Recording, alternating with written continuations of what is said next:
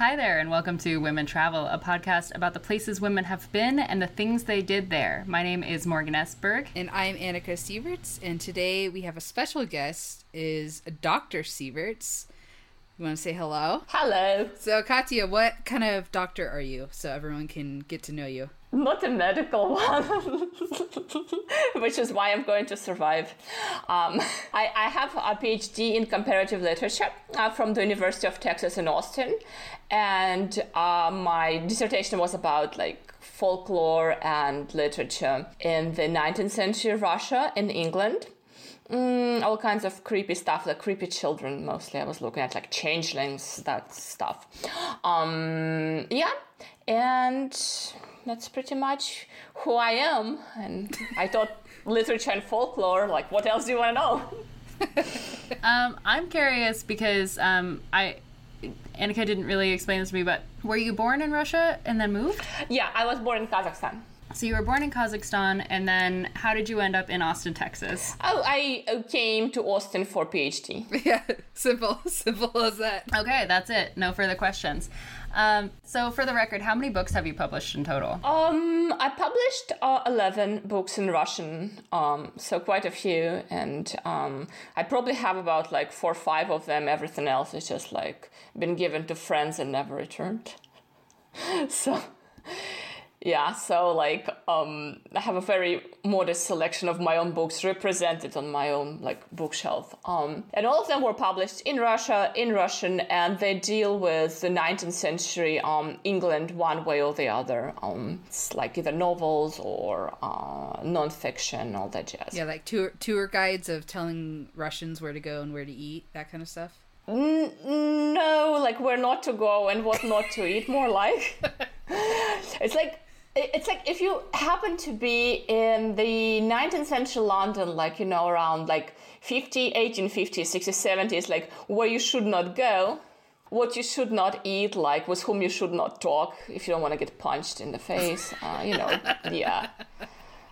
How to exorcise a ghost, that stuff. Your study's definitely in Victorian history and in England and Russia. So can you give us and the Americans listening a summary of key differences between Victorian England and Victorian Russia, please? So we don't really have Victorian Russia because we don't have Queen Victoria, surprise, right?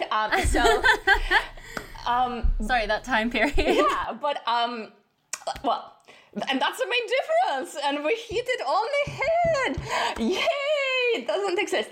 Anyways, so in Victorian England, and by the way, if we think about Victorian England, we tend to think of it as this chunk, this monolithic chunk with everybody being upholstered, being very prim, very, hypocritical, which means they're prim, but they don't actually believe in it.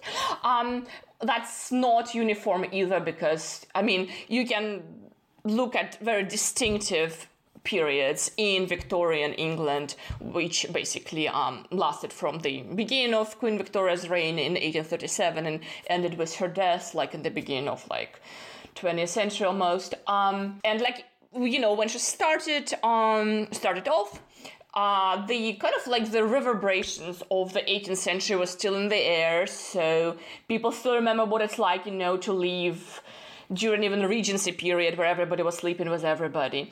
So it didn't just Queen Victoria comes to throne, she marries Albert, and then everybody just forgets what sex is.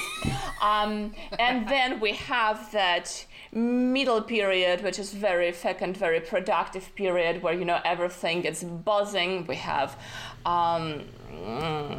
railways, electricity is a little too early for that, but gaslight, railways, agriculture is expanded, basically have an industrial revolution at full speed, and everybody's all of a sudden just obsessed with work, and Prince Albert is kind of really an epitome of that, how we should just work ourselves into the grave. And die absolutely unappreciated. And then we have, of course, the fin de siècle, the end of the century, where decadence sets in, and we have Oscar Wilde, and we have basically talks about more identity, maybe homosexual identity, for example. we have experiments in art and literature. But I mean, Queen Victoria is still there. I mean, so the good old woman, I mean, she lives through all of that. So all of this is Victorian England, right? In Russia, basically it would be Imperial Russia, Tsarist Russia, whatever you want to call it. And there were like, Queen Victoria outlived, like, let me count, one Tsar, that was Nicholas, and Alexander II, and Alexander III.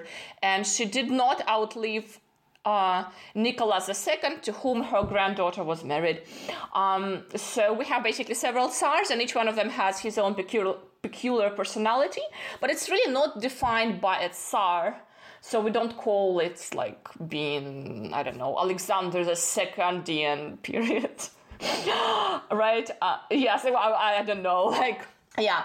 So we basically have political or social-political tendencies that are unfolding no matter who is occupying the throne at that point. And we see the rise of revolutionary thought, for example. And that is the kind of the vector that will be moving, and will get us close to the Bolshevik Revolution in 1917. But like, the kernel of that is born there, like in the mid-19th century. Brilliant. And because you brought up the Alexanders, Alexander I was credited with releasing like 50 million serfs while the Civil War was going on in America. Is that correct? It was Alexander II, but I mean, close enough. I mean, there were 3 of them. Who cares? See, this is why I fact check. Yeah, like, whatever. So anyways, yeah. So, yes, Alexander II, he was an interesting person in and of himself. His father, Nicholas I, was extremely conservative, very kind of retrograde, as like the face of Russian reaction. Alexander was a much milder person. I mean, apart from the fact that he brought his girlfriend to be wife in the palace when his old wife was dying of cancer there, he actually was an extremely decent guy. And I mean, it happened. You overlook that one thing. Yes, yeah. Let's just focus on the grander picture there, right? So, yes, he abolished serfdom in 1861, and that actually figures prominently in Sofia Kovalevskaya writing, the one of the women whom we're going to talk about today also. But the problem was that kind of like the problem similar to what happened in the States too, is that they didn't think it through. And they didn't think what would be like the most beneficial for peasants. Like, how do we make sure that peasants are taken care of? How do we make sure that they have sustenance, that they can basically live and prosper, right? So they were kind of released without land, and land was what really was the basis of peasant identity. So they more or less created a nation of sharecroppers, because land still belonged to landlords. So what do? So you rent it, then you kind of pay the rent and all that stuff. And that majorly dissatisfied the peasants. And that also even more majorly dissatisfied the liberal intelligentsia, the revolutionary class, who basically saw that as cheating. Like, what have you guys done for the peasants? You've done zilch. And that's basically what really started that revolutionary momentum. And it cost Alexander II dear, because we know that he was murdered in St. Petersburg for all that he has done for the peasants, right? Like, splat, threw a bomb at him. So yeah, I mean, fun, right? Like, Russian history is like Game of Thrones without, what's his name? Without Tyrion, because we don't... Actually, we have a Tyrion too. Okay, never mind. So just like pure Game of Thrones. Incest and all. Yeah, and that is there too. Alexander I and his sister Yekaterina, who knows what they were doing. Anyways, So you've recommended 2 women that you would love to talk about today. We're going to start with Nadezhda Dorova. Well, first of all, can I have you kind of tell us why why she's important to you. Absolutely. So I chose 2 women from the 19th century, and if you want, I can do like some other time another like talk about 2 more women from the 20th century who I think are absolutely amazing. So Nadezhda Durova is a character. She is absolutely phenomenal. She was a war hero. She, depending on how you define like an officer, you can consider her first female officer in Russia. But I mean, just like her rank wasn't what exactly they would have called an officer in those days. So she was a cross-dresser. Most likely she was a transgendered person, but we cannot tell for sure. But it kind of transpires from how she talked about herself later in her life that she was transgendered. And unless, of course, she saw masculinity more of a status thing, which also could be a possibility. So it wasn't much of a gender, but, you know, if she wanted to be respected, she had to become a man. As she got older, she required other people to use her male names, right? Yes, absolutely. So she, to the point, I'll talk about that later. But anyways, just to give you a gist of who we're talking about. So Nadezhda Durova, she was born in a military family and was a military brat. So her father was a hussar officer, her mom eloped with him and kind of had a miserable life because they basically traveled from garrison to garrison. She wasn't used to that life at all. And she was really taking it on her daughter.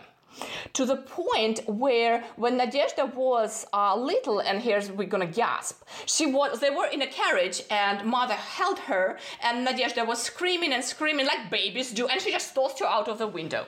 What? Literally. Yeah, I read that. Yes. She tossed her out of the window and basically the soldiers like picked up her bloodied body and like put it right back. Oh my God. So her father basically is like, oh, this is not looking good. Child Protective Services. Oh, wait, we don't have Child Protective Services. All right, 19th century. So he decided to give her to one of the soldiers to be raised. So she was raised by an old hussar who taught her to ride horse, to basically use a sword. So she was basically growing up as a brat in more than one way.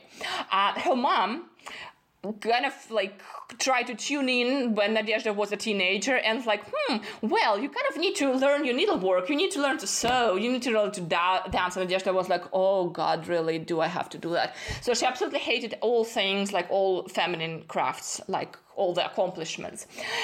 When she was 18, she was married, of course, without asking her. It was an arranged marriage to some random guy. She had a child by him, a boy, and then she pretty much left him. She couldn't divorce because you had to have very serious grounds for divorce, so she basically left the child with him and she went to her parents. Her parents were less than happy to have her, and then she actually eloped with a Cossack. With a Cossack, I mean, can you imagine? Like, oh no, not the Cossacks! Yes! With a Cossack, and she cross-dressed for that. So she dressed as a man, and she, for a while, basically worked with like as his Batman. But she was thinking about staying in the military. Okay, $1 million question: why do you think she was not able to stay with Cossacks? You can like invoke all like Russian stereotypes about Cossacks. Face. Think about their face. They are not clean shaven. Facial hair, guys. Oh, there we go. Okay, she wasn't able to grow a beard. Yes. No, she wasn't. And according to you earned like a symbolic $1 million. But anyways, so according to different regulations for different military units. Some of them were supposed to have mustache, some of them were supposed to be clean shaven, some of them were supposed to have beards and mustache. So she's like, well, that's something that's not gonna happen.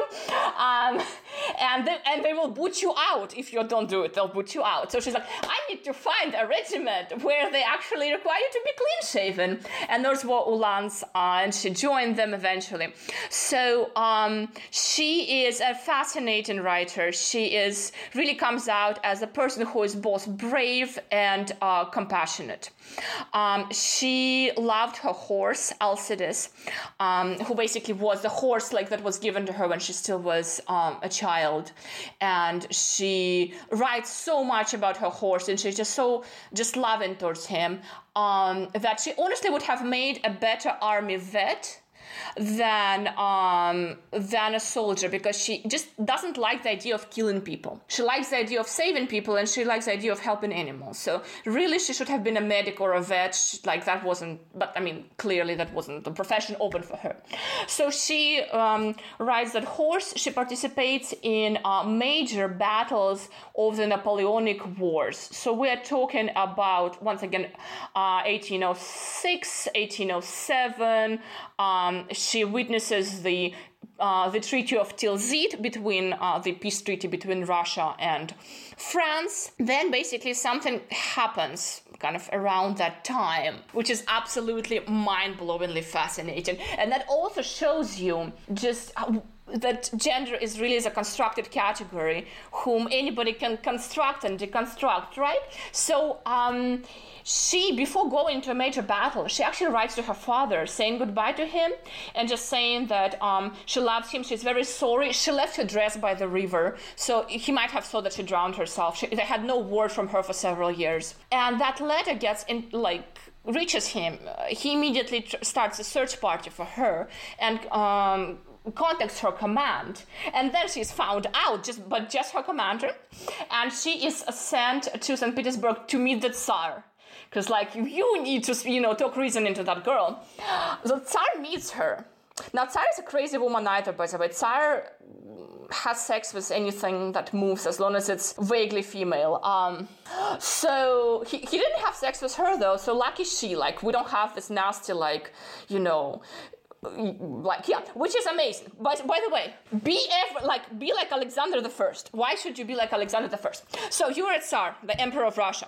You have this girl who is a war hero, but she's trembling, she's scared, she's been harassed, she doesn't know what awaits her, and you're talking to her behind the closed door. So what do? Do you grab her? No, you don't. Do you grab her boobs? No, you don't. You basically say, okay, you are amazing, you're a war hero. Here's the St. George's Cross to you because you saved an officer. I am going to give you a military rank. I'm going to call you Alexander Alexandrov after me. You can keep your dad's name. That's patronymic. And I'm going to send you off to be a hussar. And on your paper, it will state that you're a man. How about that? That's amazing. I actually have a question about the Tsar naming her. How cool is that? Because she had the title as the Amazon in the army, which I love that imagery. But also giving her the king's name but in a different variation, is that almost kind of like an adoption into the royal family? Yes, almost. Well, not legally, but he basically, Alexandrov means Alexander. So he basically says that she's his in a way that he is her patron, he protects her. But what's brilliant about that is what is absolutely mind-boggling. First of all, he went along with her gender identity. Not only did he go along with her gender identity, he did everything he could to protect her gender identity. He made paperwork for her that would protect her gender identity, and he didn't spill the beans. So when she went to her next garrison, they didn't know that she was not a male. And in fact, she had to leave it because the commander was mad at her for not marrying his daughter, who basically had a major crash. I read that too, and I was wondering, do you think later in life, did she have a female lover? Nothing is, it's not known about that at all. See, once again, it is problematic because she did not want to be seen as gay, because that would make her look unnatural at the period. But being essentially this male officer just made her quirky, made her original. So you have to, choose your battles. And later, so she basically, she was wounded, she retired, her father begged her to retire, so she did in 1816. She went to basically live in a small town with her brother. She wrote that memoir that was picked up by Alexander Pushkin, as the most celebrated Russian poet of the 19th century, who basically kind of became her literary agent in a way. He really promoted her, did a lot to help her. And that book sold like hot pies. Everybody wanted to know about, as they call the cavalry maiden, Nadezhda Durova. Because like cavalry maiden, or Russian Amazon, it's been reprinted and reprinted under different titles. And she lived alone. She didn't want to reconcile with her husband. Unfortunately, she also didn't want to reconcile with her son. He wrote a letter to her when he was about to get married, asking for her blessing. And he called her Mamenka, mommy. And she burned the letter, tossed it into the fire. And not until he wrote to her saying, like, dear Mr. Alexander Vladimirovich, Alexander, could I please marry this girl? Are you okay with that? So she gave him the blessing. I'm using, by the way, she, because she talks about herself in female, in feminine form. So her pronoun when she talks about herself was that. And however, at the same time, she insists on being called Alexander Alexandrov and being addressed as essentially as a military officer. So that presents a very interesting conundrum of how she sees herself versus how she wants others to address her. And once again, because we don't know essentially what her actual identity was, I would still use female with her, because it can also, there's a possibility that she was just using that as means of protection, because being a single woman, an old single woman in Russia in a small town, was a precarious position to be in. But then being essentially a male officer, you have that cloud behind you. It also, like, in modern terms, it almost sounds like she's non-binary, because she has two different identities that's going on. Yes. I honestly think actually calling her non-binary would be the solution to the problem. She is a non-binary person who uses female pronouns in her memoir. I don't know what pronoun she used when she was talking to people later in life. I just know her. She didn't want her son to call her mommy. She also was a crazy cat and dog lady. She had, like, her house was just like chock full with cats and dogs. So I mean, like, how cooler do you get? Like, you're a war hero and like a cat lady. How much cooler can you get? That's the dream right there. That's a dream right there. No, it's best life. All the hairless cats. Hopefully not, but anyways. Yeah. So that's Nadezhda Durova. Hope you love her. What was the response when she published her memoir as working in the military? People were very excited about that. They really, really loved her. But once again, the response was so overwhelmingly positive. First of all, because she did not come out as a non-binary person in her memoir. It was more like, this kind of, it's really an old trope of the girl who dresses as a guy and runs away to serve in the army, to find her boyfriend, to find her brother, just for fun. I mean, little drama girl, that kind of stuff. So she kind of... I was going to say, the Mulan story... Yeah, Mulan, yes. Mm-hmm. I believe is as old as the 1400s. It's like Russians' Mulan. Yeah. So it goes that far. So it is a Mulan story. So she's definitely a Russian Mulan. But Mulan also, you see what she is doing. She's also not... She doesn't fit into her society at all. But she doesn't necessarily peddle the fact that she may also be non-binary. So because of how the memoir was crafted, it actually made her extremely popular in Russian society. But she also did one more thing. She lied. She lied about her age. She did not mention that she was married. She didn't mention that she had a child who was like probably about 5-6 years when she ran away. She didn't mention that she ran away with a man. Her memoir basically makes it up like those 8 years from her marriage to the time where she came to Ulan Garrison, and asked for admission. That doesn't exist in her memoir at all. Because she knew if she mentioned that, she would have been branded and, dragged through the coals and just that would have been the end of it. But it's also an interesting psychological fact if you think about it, right? It's like almost she just didn't want that to exist. Like if I write my own identity, if I write my own story, how would I write it? What would I omit? What would I cross out and never, never, never want that to have happened to me? That for me is like the most fascinating aspect of her memoir. What doesn't get said. Yeah, and also like thank you for sending us excerpts of her memoir. That was really fun to read.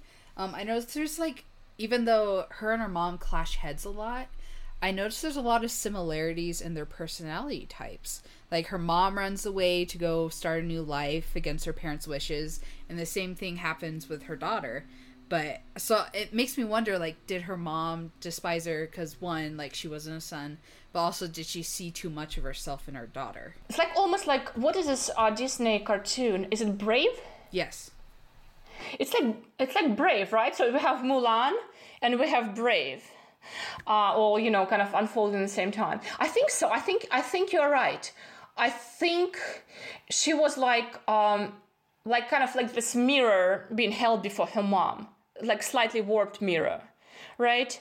Because she does those things, like she basically, everything that her mom has done and maybe came to regret, she's doing that blatantly, but takes it all to the new level. Like, not only am I going to do A, B, and C, but I'm also not going to learn my embroidery. Yeah. Take that, Mom! No embroidery, huh? How about that? No dancing, woohoo, right? Yeah, there had to be some woman who was like, I'm not going to learn how to tat lace doilies. I'm not going to learn. Exactly. Yes. That would have been Yeah, exactly. Because she was like, oh my gosh, right? Yeah, right? Like, you just think about it. It's just like, what on God's earth? Like, why? Like, I respect people who, do lace, but like, for me, that would have been just the end of the world. So we can kind of assume that Nadezhda was taught how to read from probably an earlier age. Yeah.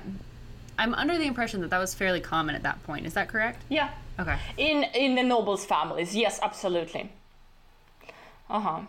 Brilliant. And then later, especially in World War II, Russia was known for including women in its military long before other countries. Yeah. Do you think Durova played a part in this cultural difference? No, I don't necessarily think so. She was kind of sadly forgotten. She was kind of seen as a little bit of an oddity. To the point, which actually makes my blood boil, there's actually a movie called Hussar Ballad. You can see it on YouTube, I'm pretty sure, with Russian subtitles. And it essentially tells Durova's story, but like more like a melodrama, like a guy is involved, but it actually has like specific like points from her life.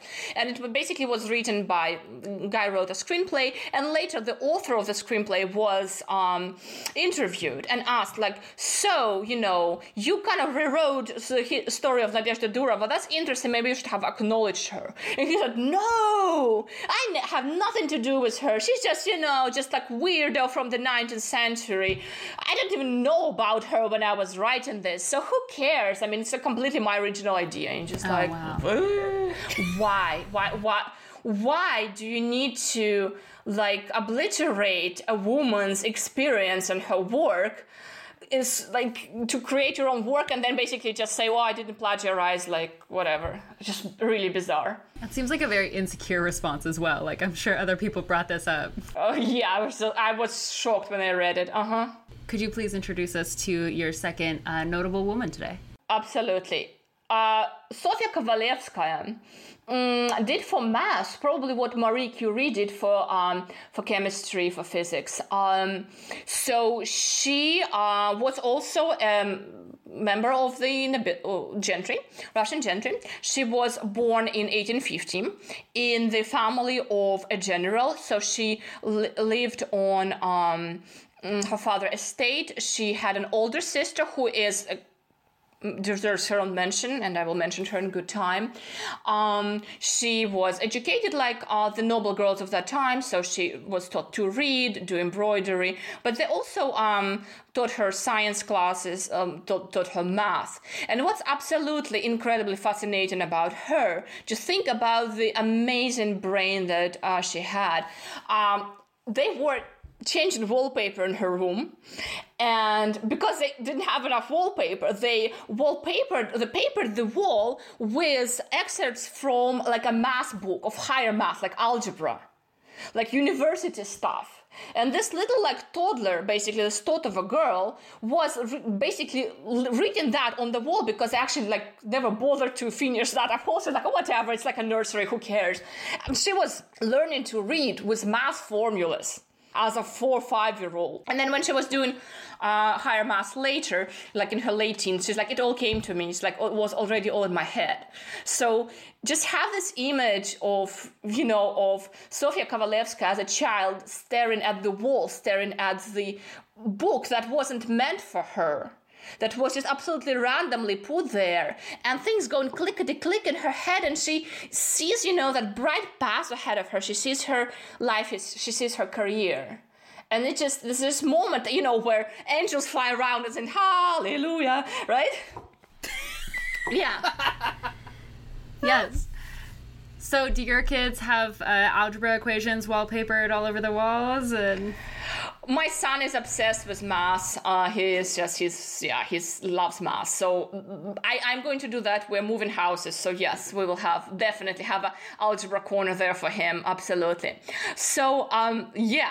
So she is, her sister, like a word about her sister, was actually, oh my gosh, I don't even know how to describe that. Crazy. So she started writing stories, and she was writing that behind her dad's back because she thought dad would disapprove, because her sister Anna was sending her stories. So we're talking about Anna Karvin-Krukovskaya.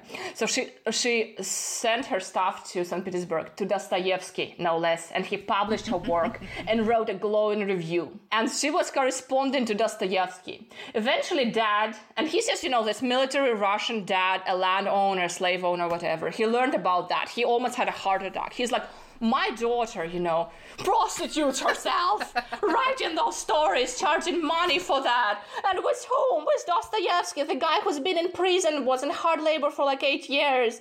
Oh my gosh. And now she says she wants to invite him for dinner, and he's coming to our estate. Shit. I mean, what's going to happen? So it's the story of dad actually in that family is absolutely fascinating. It's when you start somewhere and then you end up, you know, in the course of your life in a totally different place. I mean, Anna can twist her dad around her finger, and her mom too. So she's like, Dad, of course he's coming, blah, blah, blah. So she convinced her dad to invite Dostoevsky, and Dostoevsky became a visitor in their house.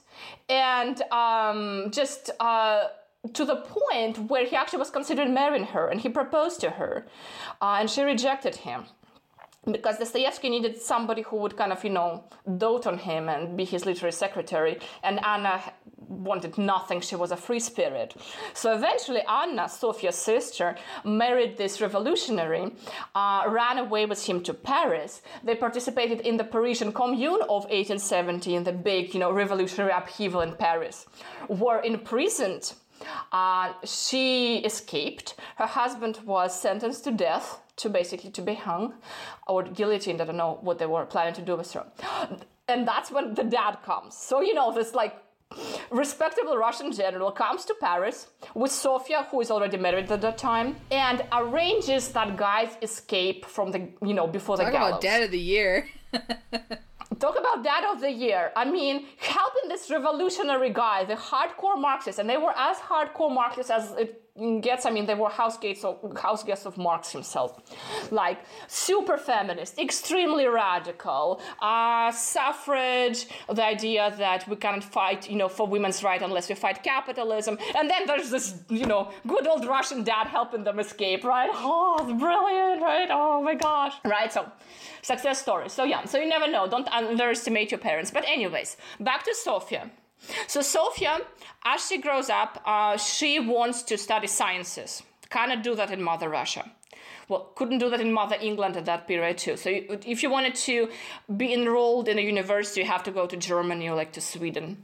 So, but in order to leave Russia as basically kind of, you know, as a woman and underage, you have to have a passport. And it's either your husband or your dad writes you a passport. And his dad basically said, like, just no way. Just I mean, one daughter, one crazy child is enough. You are not going anywhere. So she entered basically a fictitious marriage with a guy named Kovalevsky. That's where she got the name. Mm-hmm. Basically, I'm trying to figure out, like, how did she do a fictitious marriage, or did she actually just marry this person and just kind of not stick with it? She married, so that actually was like a period of fictitious marriages. And she writes about that in her story, The Nihilist Girl. Because what happened was, like, so she kind of rode with the wave. So, revolutionaries, right? Like the People's Will, different anarchists, Bakuninists, groups run around. So as a revolutionary, you get tossed in prison or sent to Siberia or something. And you're there, you're really sad. I mean, like, blah, blah, blah. Nobody's visiting me, I'm bored. Yeah. So what do? You, and we have, female revolutionaries, right? So a girl would come and say, I am this guy's bride. We just never had a chance to, to marry, consummate, whatever. Can I visit him? And then you would start visiting him. And then you can get married. But you are getting married, so he may be eligible for pardon because he's a family man, or maybe you can go to Siberia with him, which is an interesting. So it's a true marriage, it's a legal marriage, but the idea is where the fictitious part comes in, which is a whole interesting layer, is that you're not marrying for love, you're not marrying because you're attracted to each other, you're marrying because you're helping the person. So Kovalevsky married Sofia because he wanted to help her get out, to get her the passport. But then they fell in love with each other, started living with each other, and had a child, eventually a girl. They actually felt really guilty about that. Because all her friends were saying, you gotta be kidding me, Sofia. You are sleeping with your husband? It's a fictitious marriage, girl. Come on, wake up. Yes.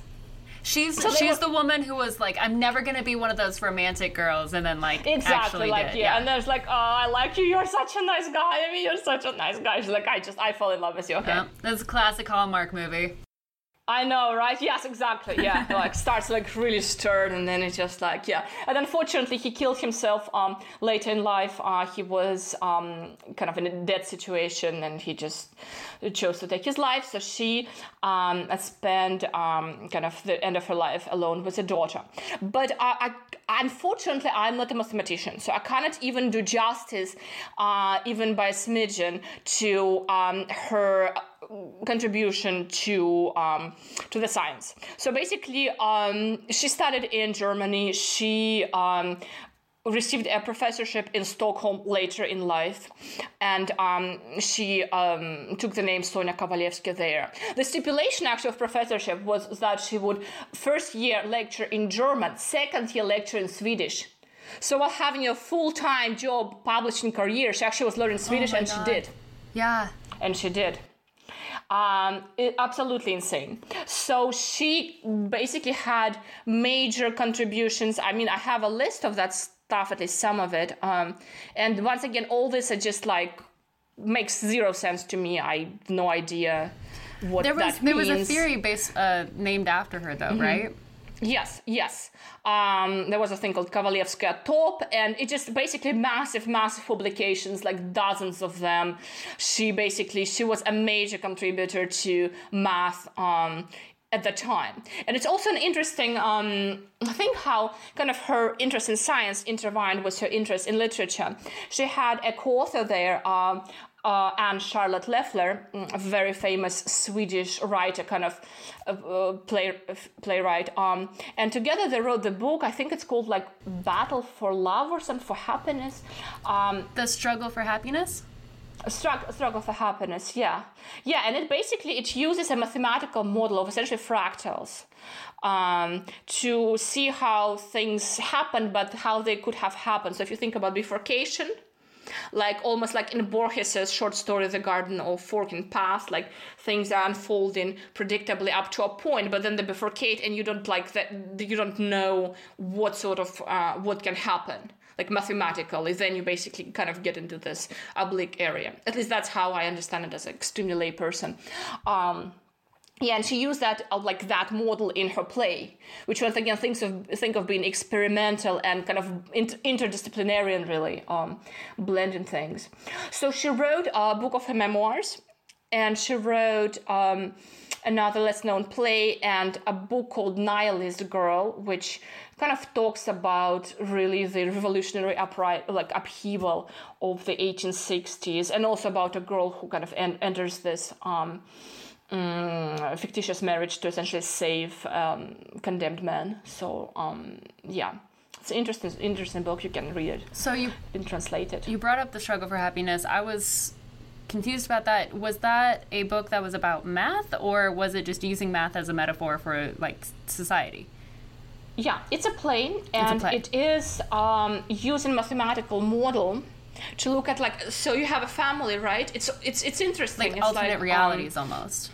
Alternate reality, right? Yeah, so that's how things happen. But if we had a bifurcation here and they went the other way around, that's what would have happened to them. Okay. Yeah, so if you think about, nowadays, I don't even know what would be the equivalent. We have lots of movies in that genre. Basically, I was going to ask is in regards to that book, how do the attitudes differ from Victorian goals of happiness? But I'm not sure if that's even a relevant question for that play. No, I wouldn't necessarily bring that up because it is about domestic happiness, but it just the structure itself is what makes it experimental. Her books, the style of them, the plot are kind of pretty much in line with the sort of the time, so they don't really break the mold. But the fact, that she was a mathematician does, and the fact that, that she actually thought about applying mathematical kind of models to literature also does. It's very interesting. Sonia, really did so much for, the mathematic world, education and literature. I kind of know the reason why, but I'd like to hear from your perspective. Why don't, U.S. Western civilization learn more about Sonia, if she's such a figure in the mathematic world? Well, in Russia she's well known. We have streets named after her. She's super known. She's more known in Russia than Marie Curie. I think it's honestly because it's for the same reason why, for example, everybody kind of raced with Marie Curie but not with Sonia Kovalevskaya. I think it's because of the Cold War. I think it's because of that kind of disconnect from Russian culture that happened, where only a trickle of Russian names were coming there. So it's a bit of a double whammy, where she was never really recognized as a literary figure at all, even by the Russians. Only as a scientist, while for Americans, for general populace anywhere, her scientific achievements are too abstract, myself included. I mean, I tried to understand what it is she worked with, and I was like, I'm done. Go read The Nihilist Girl, right? So I think it's honestly just the legacy of the 20th century relationship between Russia and the States that was less than ideal. So I also noticed there's a lot of similarities between Sonia and Durova. Nadezhda. Yeah, I know, unpronounceable. Right? No. It's pretty, but it's just it does not come naturally to American tongues. And so once I can hit it. Actually, you know what? We are not going to be using her dead name. We're going to call her Alexandra because she wanted to be called Alexander by the end of her years. Okay. That's fair. Alexander. Okay, so between Sonia and Alexander. Good, I like that. So Sonia and Alexander. Do you think that Sonia was inspired? Because I believe Sonia was born 10 years before Alexandrov died. So, and he was they were kind of a literary figure. Do you think she read kind of their memoirs and stuff like that? Well, I think The Cavalry Maiden was a common read for everybody. Whether or not she tried to identify with the author of that book, I don't really know. She doesn't mention that. I think she I honestly think she was kind of walking to the beat of her own drum. I think there was like a little bit of disconnect. And once again, the disconnect was that Alexandra Fordurova, however you call the person, was kind of presented as a bit of an oddity. And of course, the reason why they were seen as an oddity was that there was like no place for a woman in the army, like no normalized place for a woman in the army. So basically, the idea was like, wow, that is amazing, that's really cool, but we don't want our girls to do that. Like, one is enough. Like, we're going to read that book, we're going to admire, it's not going to be a textbook, you know, we're not going to say, oh, by the way, our curriculum for today, how to ride a horse and, you know, flail a sword, and like, do you want to enroll, you know, in ROTC? Yeah, no, not really. So yeah, I think for Sofia, the inspiration was more like her contemporary thought. Her sister was a big inspiration for her. Her sister, who was a rebel from, you know, from very early age, who was not afraid to do whatever she wanted to do, not afraid to break the mold, not afraid to follow her dream. And basically, and Sonia was looking at her and saying, oh my gosh, you can really do that. Like, sky is your limit. Do you want to go to Paris and become a revolutionary? Do it. You want to become a liberal journalist? Do it. And I can do it. And for me, the passion is math. So I can go to Heidelberg and study there. All I just need is a bloody passport. I mean, one thing, like, Katya and I have talked about this because, you know, we're sisters. But, like, Russians have an awesome relationship with, like, heavy superstitions. Yeah. And so I kind of got, like, the feeling that Alexander didn't really have too many superstitions. Yeah. But I do feel like Sonia might have had just a little bit, especially because, like, she was with her husband for, like, so many years, but they didn't even, like, get married until, like, I don't know, like, a decade later. And then she got married, and then 3 years later, like, he dies. Mm-hmm. Yeah, I know. Which is, like, I don't, God. Mm-hmm. Yeah, so I'm just wondering what kind of, like, superstitions would have been there around that time. Well, I mean, when we're talking about superstitions, we're more talking about the folk stuff. Like, I mean, and at that time, like, of course, some superstitions would kind of, you know, trickle up. So, you know, as a child growing up, both Nadezhda and Sonia would have heard that, like, nannies, well, Nadezhda didn't really have a nanny. She had a gusar, so, I mean, she had her own thing.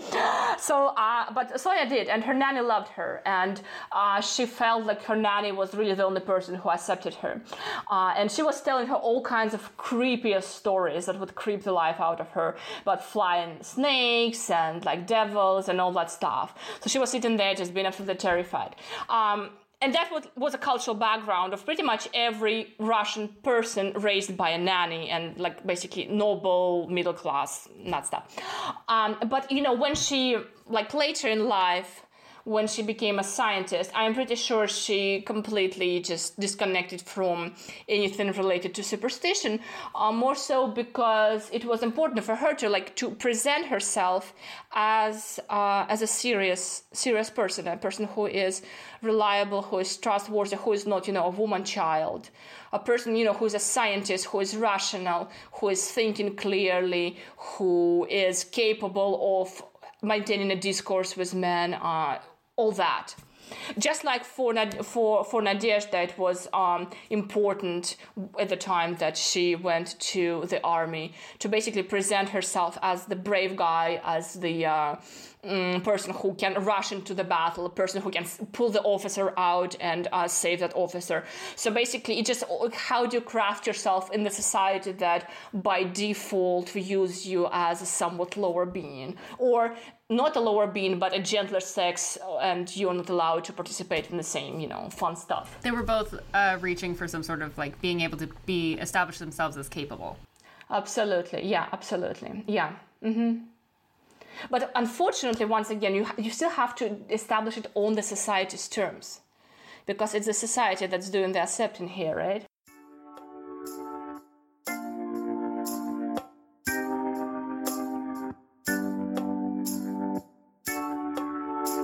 If you would like to listen to the longer episode, that'll be available on the Patreon page. That's Women Travel, women spelled with an X. And then you'll be able to learn more about superstitions, the culture in Russia, and Russian art. All right. Well, thank you so much for your time, Katya. You've got to get going, so... You are so welcome. It was a pleasure. And I'm pretty sure we're going to have you on again, because that was great. I would love to talk about women in Gulag. That's another pet topic of mine. Gulag. Exactly. Okay. Well, I'm going to Gulag, which is basically my nursery, which is my personal gulag. Don't quote me to anybody. And I'm going to go feed my children. Okay. Well, one of them. All right. As I'm being dragged to the nursery and I'm showing 2 fingers. Right? Yes. All right. Okay. See you. See ya. Okay. Thank you. Пожалуйста. Thank you so much. It was a blast. Bye-bye. До свидания.